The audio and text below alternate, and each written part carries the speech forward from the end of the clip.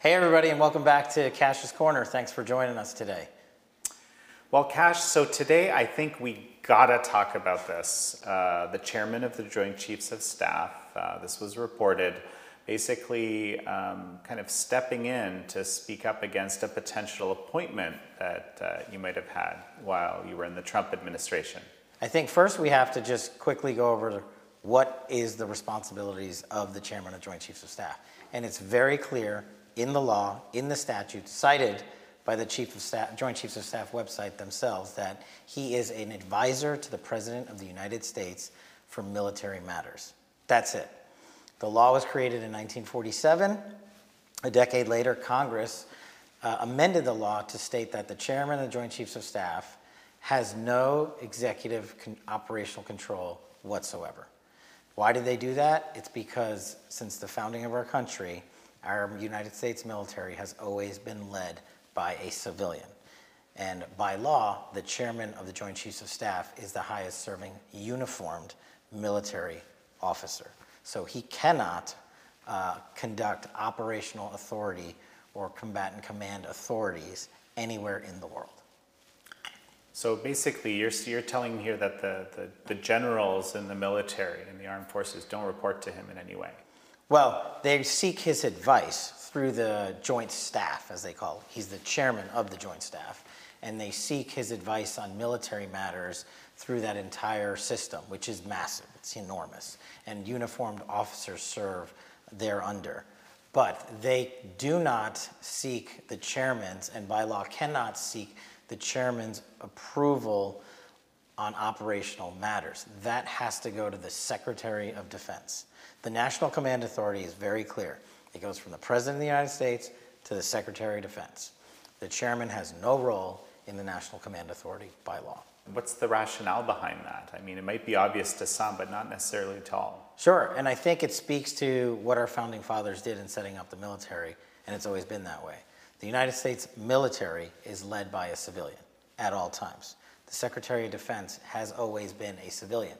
Now, he could have served in the military prior to his role as Secretary of Defense, but it is not a uniformed officer that is serving in the top of the Department of Defense. And the President, as Commander-in-Chief of those forces, is also a civilian, because our founding fathers wanted to ensure that the military did not run the United States government, and that the military did not do what it did in other countries around the world in history, which is take over governments. So how is it that he's weighing in on the potential appointment of Kash Patel to a new role? Well, be it me or any other individual who a president is going to appoint or considering appointing as a high-level cabinet officer, that by law is a political appointment.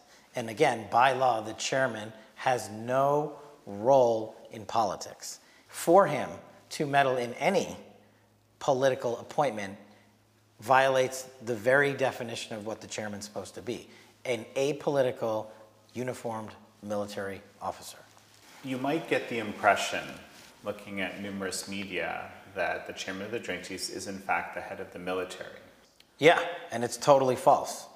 The chairman of the Joint Chiefs is not the head of the military. He is the head of the Joint Chiefs of Staff, which are a uniformed division of military officers that sit within the Pentagon and the Department of Defense.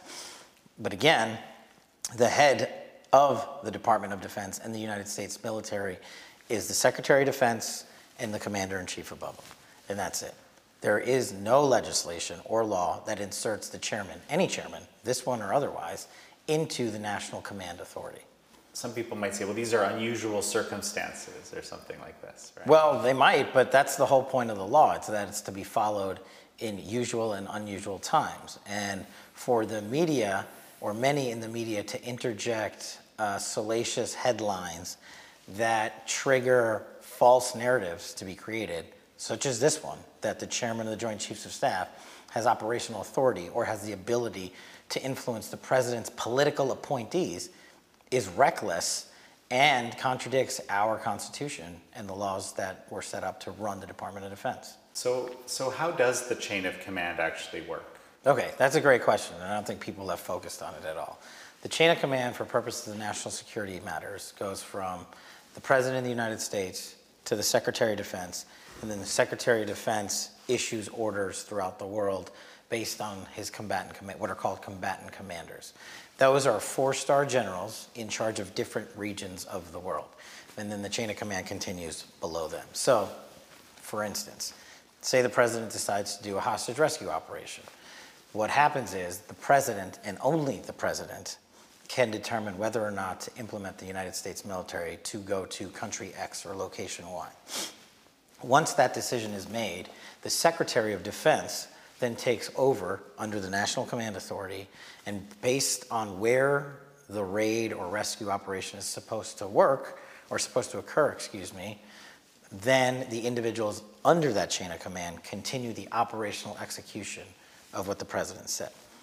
And the chairman's role in all this, of the Joint Chiefs of Staff, is to advise the president on whether or not doing that hostage rescue operation is safe. Is it going to endanger lives on the ground? Is it going to endanger U.S. military? Or is it going to cause a reaction of a foreign government that would violate American interests or American national security interests? So that's how the chain of command works. I'll give you an example of something that I was involved with specifically, and that was the Baghdadi raid.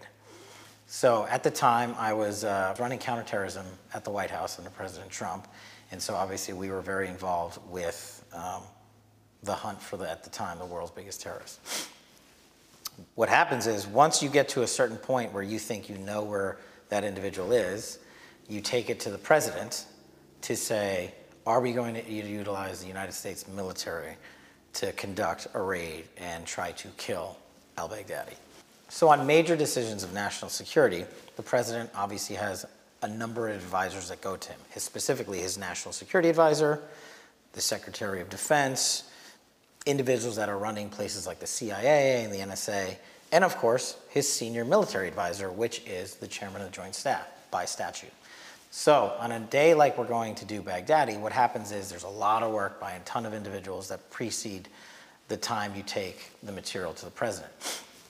Then this group of individuals gets together at the White House, like we did. I was there on that day. And they brief the president on the latest intelligence, the upside, the downside, the positives, the negatives, what could go wrong, how they see it going. And then after the president digests all that information, including what the chairman of the Joint Chiefs has to say, then the president makes a decision on whether you go or you don't go. And on this day, as we all now know, the president ordered the raid on al-Baghdadi.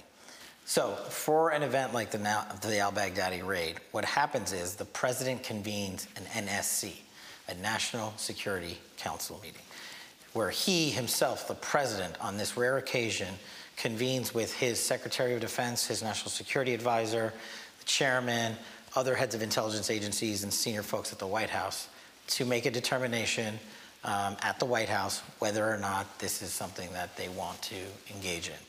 And once, on this occasion, because of the level of importance going after al-Baghdadi, it was one in which the president convened and kept his National Security Council in place at the White House through the entire raid while watching it. And because in a situation like this that is so dangerous, the president is the only one who is able to either call it off because of a safety issue that comes up, or should there be a safety issue that comes up, he's the only one that can override anything that is being advised to him in terms of do we go or not. He's the commander-in-chief. So that's the perfect outline of how the National Command Authority goes from the president to the Secretary of Defense to the commanders on the ground overseas. And in this case, it was obviously in Syria. So that is how the chain of command works. Nowhere in that chain of command, be it the Baghdadi raid or otherwise, does the law give the authority to the chairman to issue executive action. And so in these advisors, I guess they fit in at different points in this chain, or is it all in one place, just directly to the president? Right. In circumstances like this specific one, everybody's sort of in one place because the matter is such high-level national security interest that the president saw fit to convene his National Security Council and lead it himself.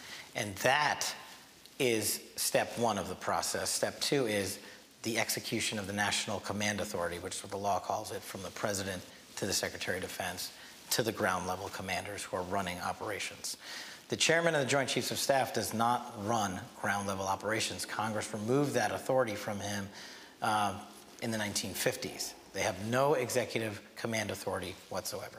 Well, and that's also interesting because it's been sort of suggested that the chairman of the Joint Chiefs might have some sort of even control over the nuclear codes or nuclear launch or something like that. I think it does the American public a great disservice when you have members of Congress improperly characterizing the roles of the chairman of the Joint Chiefs of Staff vis-a-vis the nuclear arsenal.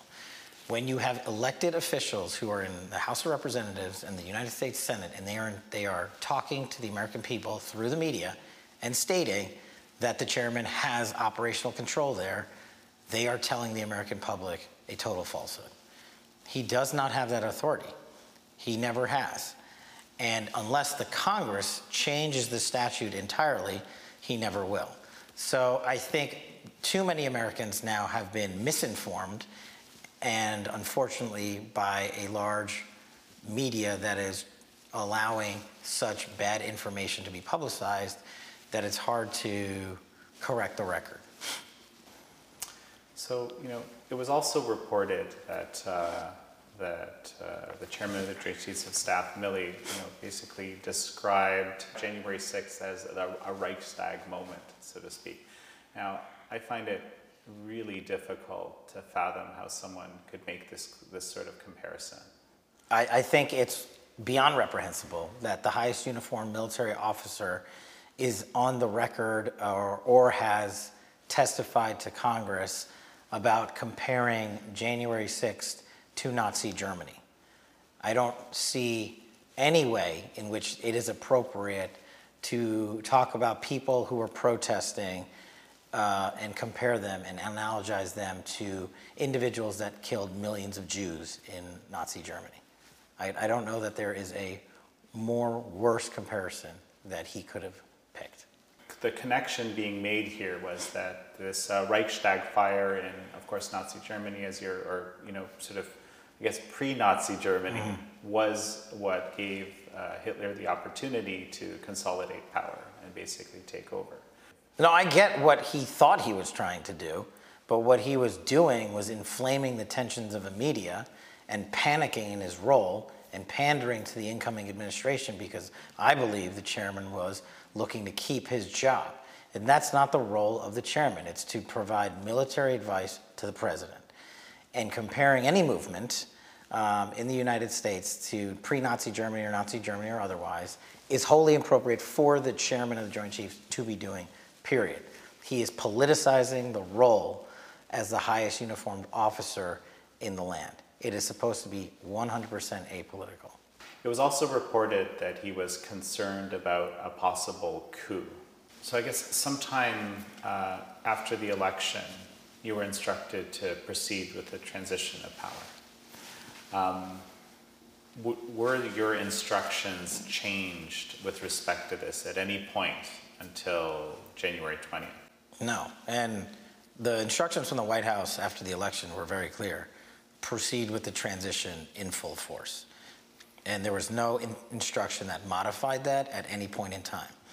And there was no instruction from the White House to talk about a coup or talk about President Trump staying in the Oval Office or utilizing the military to stay in the Oval Office. The instructions from the White House were very clear, and that was to transition the Department of Defense, which I was helping run at the time, to the next incoming administration. And we spent thousands of man-hours with a large group of individuals conducting interviews, setting up meetings, providing access to the Biden team for Pentagon spaces, giving them clearances. We produced millions and millions of documents for them to review, both classified and unclassified, so that America's #1 mission, its national security mission, could continue. Metric by metric, we engineered and ran the largest and most expansive transition of power from one DoD to another.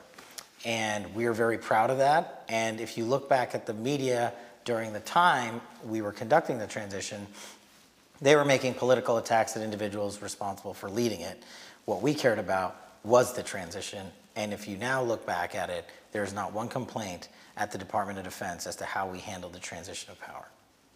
So this doesn't sound anything like the language about a coup that we heard a lot about in January. Yeah, that language was unfortunately thrown around by military officers and the media and government officials as if it were actually happening. But anyone that was involved in the transition process knew that there was no possibility of a coup, and that was just inflaming the American public's view of the Department of Defense, I think improperly, and in contravention of what we were actually doing, which was running a transition. I also think when you throw around the terms coup and juntas and stuff like that, that's what happens overseas in other less civilized nations. And I go back to one of the first things we talked about, Jan, which was the reason that a uniformed officer does not run the United States military. The reason that a civilian runs the United States military. It's so that the military cannot be taken over and commandeer the White House. So I think there's a pretty big irony in some of the media narratives surrounding the coup. So speaking about January 6th, there's a January 6th commission that now has been stood up. And as I understand it, there was discussion that perhaps Republicans weren't going to participate. It looks like now they are. Yeah, so I think just this week, the Republican leader, Kevin McCarthy, said that appointed six Republican members of the House to serve on this committee that is being led by the Democrats to supposedly conduct an investigation surrounding the events of January 6th. But I don't think that that's what's going to occur. Let's go back a little bit. This is supposed to be modeled on the 9/11 Commission, right? Yeah, I mean, look, the 9/11 Commission is the gold standard for congressional bipartisan investigations. Republicans, Democrats, and independents got together after, one of the worst terrorist attacks to ever be perpetrated in American soil, and basically said we need to figure out how did we miss this and how do we prevent it from happening in the future. A super righteous mission that everyone agreed on had to occur. And they produced a report after years of investigations, and it was shocking in a lot of sense that there was a lapse in intelligence sharing amongst U.S. agencies. And there was a lot of hope that the 9/11 Commission provided in making sure those problems did not occur again so that we're not attacked in that fashion again. And that's what an investigation is supposed to look like. But the environment's totally different, and we're not talking about a terrorist attack, even though certain outfits in the media have compared January 6th to sedition or treason or something like that. I think the only purpose of this commission right now in these times is to continue a political narrative. And unless this bipartisan group of individuals is going to actually produce documents for the American people to see that were created on or before January 6th, governing what happened, and have witnesses testify under oath who actually knew what was going on, then I don't see an actual bipartisan commission coming together to help America understand what happened on January 6th. Let's say Kash Patel would actually be organizing this commission. Now, I mean, we've been doing these thought experiments, but actually, so you have some sense of what happened, how the 9/11 Commission worked. Mm-hmm. So in order to, I guess, gain the desired result of what a commission like this should be for January 6th, what would you need to happen? You would actually need both Republicans and Democrats to have equal authorities in terms of subpoenaing documents and calling forth witnesses and directing the investigation based on the facts and evidence that were discovered, and not for politicization of an unfortunate event in January. And there's a couple of other examples, not just the 9/11 Commission, to show you how bad these things can go. The Benghazi panel, another bipartisan commission, became very politicized, unfortunately, again, speaking to another tragic terrorist attack against the United States. And also, having personal experience, having run the Russiagate investigation for Congress, I know how politicized that investigation got. We were able to get out a lot of information to the American people, which is the ultimate goal of congressional oversight. So there's still a way forward, but it's a tough road in this political environment, in this highly charged political environment. What exactly would they need to do? Like, what evidence do they need to look at? What would happen? Well, they just need to be on equal footing, and that's not what this commission is set up to do. The Democrats have all the authorities, the Republicans don't, and that's a problem in and of itself when there's a different agenda, I believe, for the purpose of this commission. It's not stood up to find out what actually happened. It's not being stood up to actually use Congress's oversight authority to go into the different government agencies, i.e. the DOD, and get the documents necessary to show the American public what happened. I don't think that's the point of it, and it's not being utilized to have individuals testify at Congress who were in charge of the Department of Defense, who were in charge of the FBI, the CIA at the time, who were working at the White House to see what actually happened. Was there ever an actual possibility of a coup? And I just don't think that we're going to get there with this setup. Okay, so let's say there was equal authority. Okay, what would happen?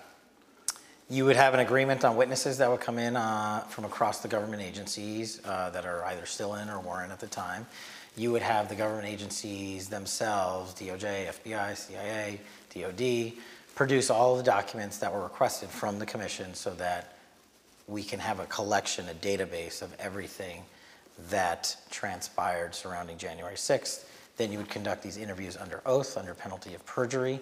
Then the sides would collect all that information and put it into a report for the American people, like the 9/11 Commission did, and then distribute that report literally to the world. Now, there might be a classified version of it and an unclassified version of it based on some of the intelligence. You'd probably also want to do a declassification process for some of the underlying documents so you can send those out on their own so the American people can see the documents themselves and not just the report. I mean, that's how I would do it all if we were running a congressional oversight investigation of this nature. So your concern is that the witnesses won't be brought in under oath and it won't be the right set of witnesses. My bigger concern is the latter. I think any witness that's going to testify is going to have to testify under oath, so I'm less concerned about that. What I am concerned about is the actual witnesses who come forward or who are called to testify at Congress. I think that process will become overly politicized and selective. And instead of inviting the heads of the separate agencies and departments and their deputies to come in and tell you what actually happened, there will be a selection from one or two places to allow a political media narrative to continue. And that, I think, hurts the American public, and it also is not what congressional oversight is set up for. From the Republican perspective, based on everything you've told me, this doesn't seem to be a very, positive picture. Why do you think the Republicans are joining the commission in this sort of circumstance as you describe it? Well, I think they have to, because not joining the commission would be worse than joining it in a limited capacity, which is what's going on here. Not having the same authorities as the Democrats have on the commission speaks to the actual nature of this not being bipartisan. So that's the number one focal point I would look at. But you still have to have Republicans on the panel to at least participate in the questioning, to make requests that are, I think, probably going to be denied or ignored, but at least they're there to represent Republican interests surrounding the January 6th events. Do you think we'll ever know what happened? I think we already know what happened. I think that there are timelines out there, there's information out there to show what actually happened. I think the Department of Justice has spoken a lot about these through their prosecutions. And I think what some in politics and some in media want to just do is continue a politically explosive narrative. And that's what I think this commission is going to continue, allow to continue, I should say, instead of looking at the simple facts. And the simple facts were no one committed treason or sedition. There was no coup planned by the United States government or members of the United States military or the White House or commander-in-chief. And unfortunately, tragically, individuals died on this day. But now unpacking that as we have, none of the individuals who died as a result of conduct from people who are, quote unquote, trying to overthrow the United States Congress. As we finish up, I think it's time for our shout out. Yes, that's right, Jan. We are going to give this week's shout out to First Sergeant Eric White of the Maryland State Police Department and his division over at the La Plata Barracks. Thank you for your support to Cash's Corner, but more importantly, thanks, Eric, to you and your team for your decades-long service in law enforcement. All right, and so we'll see y'all next week on Cash's Corner.